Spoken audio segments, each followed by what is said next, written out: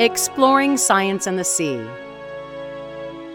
The slender snipe eel doesn't look like a fish at all. Instead, it looks like a long shoelace attached to the head and beak of a skinny duck.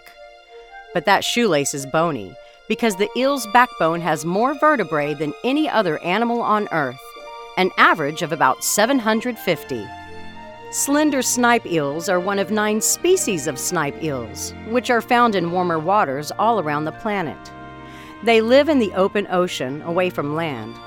Most are found at depths of 1,000 to 2,000 feet, but some have been recorded more than 2 miles deep.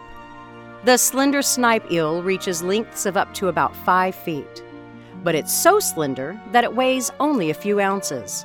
A typical lifespan might be a decade or so. The snipe eel's head is thicker than the rest of its body and resembles the head of a duck. It holds large eyes, which allow the critter to see at depths where there's little light. The head ends in a long beak that curves upward at the tip. It's lined with tiny but sharp teeth.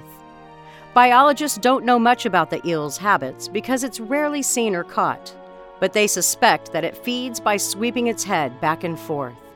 Its teeth occasionally snag the antenna of a shrimp or other small crustacean.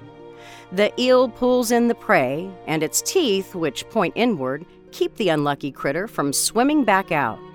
Males lose their teeth as they mature, and their jaws get smaller, making the slender snipe eel look even more slender.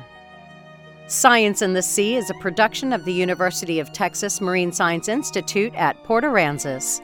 I'm Holly Brawley.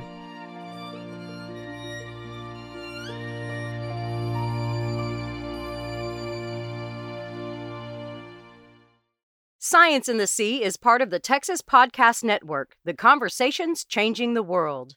Brought to you by the University of Texas at Austin. Any opinions expressed in this podcast do not represent the views of the University of Texas at Austin.